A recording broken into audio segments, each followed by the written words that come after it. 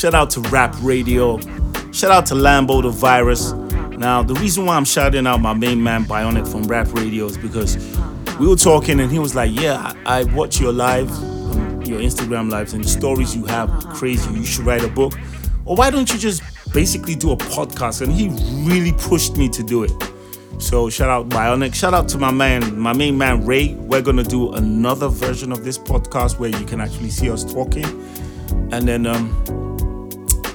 shout out my man Lambo the Virus. The beat that I'm using for the podcast, the chords were played by Lambo the Virus.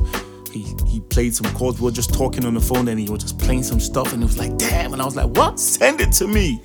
So he played the bass. He said, there's no bass on it. And then he played the bass and then chopped it up. I chopped it up on my machine, MK3, added the drums, played it like a chop sample, Pete Rocket, Ninth Wonder, and then boom, we had the beat. Then I had Linzer, do the "You're welcome to Modenine, life of Modenine," and that boom, that's how that came together. Like, let me not disturb you with this little tribute, but podcast, the life of Modenine, popcorn about to pop off. All right, I talked about 6 Foot Plus's album coming out and LD recording an album, and it was my turn. Then all of a sudden there was this guy that came from, I think, Kaduna, just Kaduna. I think he was living in Kaduna, I think, but he started his career in Kaduna.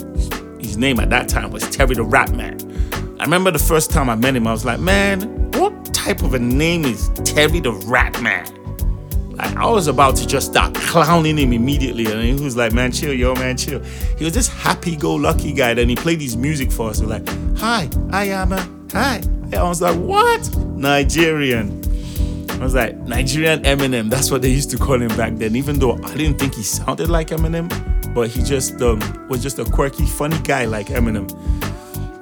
So he played me some of his other stuff that he did in KD. He had the late Matt Dadzi, the late great Matt Dadzi on the original version of I Am a Nigerian. So back then I was like, this is good. This is good. So Ludi listened to it. He was blown away, and then he just called me up. He was like, yo, Mo, is it possible for you to just, you're our guy now. You're my man. Is it possible for you to just chill a bit, let him record his album? I was like, man, no sweat. Back then, like, I was just happy to be involved, It was like a dream come true. Everything that was happening was like, I didn't for once think like, oh, this, oh, that. I just wanted to be part of the whole thing. So I went to every single Terry the RAPMAN studio session. I took him to Silvio Project to record. And we had the Capo produce. So we reproduced I Am a Nigerian and most of the other songs that he had.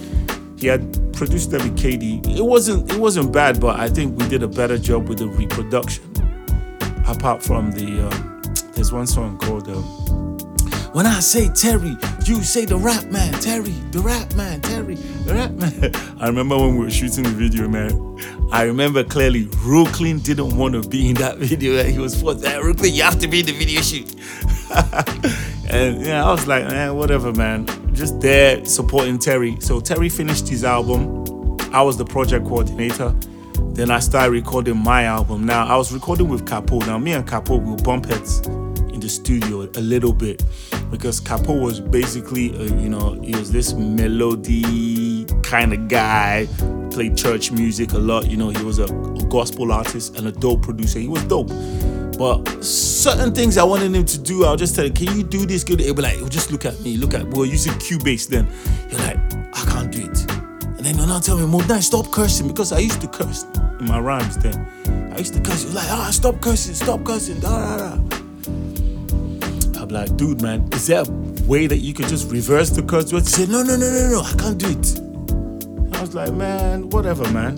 So what happened was that we took a long break from Silvio Project. That was the studio we're using, owned by an Italian guy in Asokoro. We took a long break from that studio, and when we came back, there was this guy that came from South Africa. He was an Akwa Ibom guy. Yes. His name was Godwin Umoren. but most people know him as G-Links. So I sat down with him, we were just talking basically, and he played me some of his stuff. His music left me dizzy because I was like, nah, you didn't make these beats, man. Nah. Where did you steal these beats from? And I was like, no, I made these beats. He was playing me stuff and it was like right down my alley.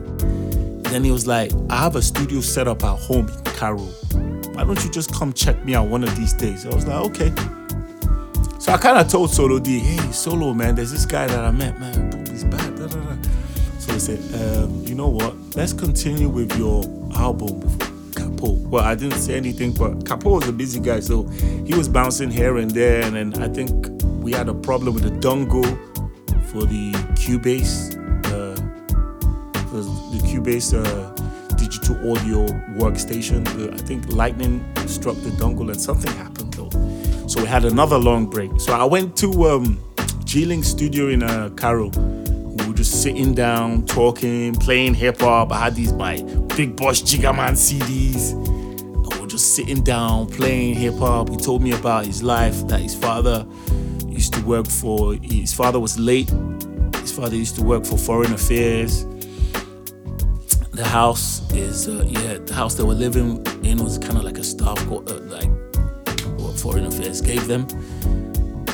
And his mom wasn't in that house, so he was basically the man of the house. He had a job. He was now working there and also doing production. And he just came back from South Africa. He had kind of like an American accent, a bit. So did some of his siblings, you know. But then I really, really got into his music because he played me a lot of stuff and it was super dope. So we sat down, we were just chilling. Some of his boys were around, and all of a sudden he just said, hey, Mo, let's make a beat. So he just opened, it wasn't Cubase, it was a Sonar. And he just started putting the drums, and he had this cheap keyboard. You know, he used the keyboard as a MIDI controller. Listen, I didn't know nothing about production, nothing. All I knew was here and there was one app we used to use, Modplug. It was the worst. So he started producing, make the beat, then he now played wah, wah, wah, wah, wah, wah, wah, wah. I was like, yo! And when he started adding the remaining, then for the chorus we had to sample. We sampled Prodigy, Feel the Bomb Blast. Then Dirtsman from Jamaica, Lyrically Ill, Like This I Am, Programmed to Kill. We sampled that and then boom, everything came together. And I told G-Links, I was like, listen, I have to voice this, man. I got some bars. I had 3 verses with me in a part. It was just, I think it was just in a scrapbook. 3 verses were in a scrapbook. And they weren't verses that I wrote together. There was like 1 verse on page 1 verse on page 14, 1 verse on page 18 or something like that. So I just put them together, I rapped, then put them on a cassette, recorded it on a cassette, and I played it for Solo D. When Solo D heard it, it was like, damn. So I think the next week we went back with Jida. I took Jida Ado Ibrahim, and she did a song with me called Issues. Then after that, Real Clean came, and we did a song called Schooling, Who Are They Fooling? All 3 songs were mad. So when Solo D had all 3 songs on a CD, he was just listening. He was like, this is like, that was what actually molded my album. Like, that's what made people go crazy. That Is About to Get Ugly song was the song that made people like, okay. Even though I had a song that Capo produced called Adonde Come, You Better Run, Actor No They Ever Die. But it was kind of playful, you know, it was a playful, and the beat was kind of like just a bit flat but playful, but it was okay. Then there was another song called my first Pidgin English song. Actually, that was what even made me start recording in Abuja.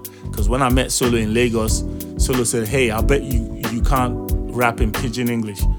And that's when I wrote Your Crew Step to My Crew, Una Go Bow. Catch you in the corner, slap you, make you holla. Ow!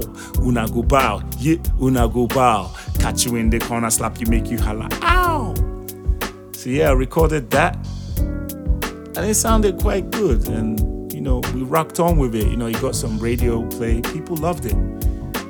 Apart from the songs that we did as SWAT Root, I was still trying to catch up those years, the 90s, the late 90s. I was still trying to catch up because the other guys sounded like finished. They sounded like finished goods.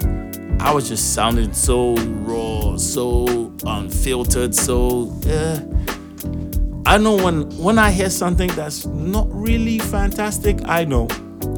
And I knew that these guys were ahead of me, so I had a lot of catching up to do. That's why I had to put in extra work, sleepless nights. I remember when my mom threw away all the rhymes. I used to write rhymes and drop them in a bag. Just on paper. I would just put them in the bag, write rhymes, put them in the bag, and that bag was full of paper. It was a bag in my room. So I went to school, and when I came back, I was looking for the bag. And then my kid sister just told me that my mom threw the paper. She said, all this is rubbish, and she just burnt the paper. I almost went crazy. I went ape crazy. But you know what? It's not the end of the world. I started writing again. So I was just writing and writing and writing. Then I just realized that, hey, you have to be clear. You don't just write and rhyme words. You have to say clever things, because I learned that from when I'm sitting down with my SWAT Root brothers and we're listening to hip hop. Anytime somebody drops a clever punchline, all the guys will go like, whoa. Even when we're listening to our own SWAT Root recording, when Baron would say some crazy bars, people are like, damn, did you see what Baron did? He did this, he did that. When LD would say some crazy stuff, like, that's more illegal than Kanu with a bad heart. I was like, wow, illegal. That's more illegal than Kanu with a bad heart. That time, Kanu Nwankwo had a bad heart. He had this surgery. So L dropped a bar like more illegal. I was like, and Kanu was a super ego. So like, damn, that's more illegal than Kanu. I was like, man, these guys are way better. So I just had to put in work, start reading, start learning, teaching myself how to drop some sick bars. Yeah, I did really drop some bars that were like funny, that were not cool. One of my unquotables, that's what we call them. One of my unquotable bars is that, so I said something like this on the track. Thank God it didn't come out. Something like, I'm drinking Budweiser, now I'm wiser. I could just hear the guys laughing in the studio. I had to go back and change that line, and that line it wasn't working. It sounded nice, in the rhyme. Drinking Budweiser, I'm wiser. But nah, it's all about the bars. When we were hanging with SWAT Root, it was all about the bars. It was. And this was basically at around the time that I was finishing from Bida Poly. I was finishing my HND, and I didn't know whether I was going to get a job straight up, because Solo D was also in the construction industry. So I was actually thinking, am I going to get a job, or am I going to just, Solo D gave me that choice. He said to me, it was like, Modenine, what do you want to do? I got these connections for the construction, job, if you want a construction job. But if you want to rhyme, let me know. Hey, you bet you know what I chose, man. You know what I chose. I was like, I didn't even think twice. He said, just think about it. I'm like, nah, I want to rhyme. And that's why I'm here today. So next Thursday, I got more stories for you. In the life of Modenine, man. I'll see you next Thursday. Peace out.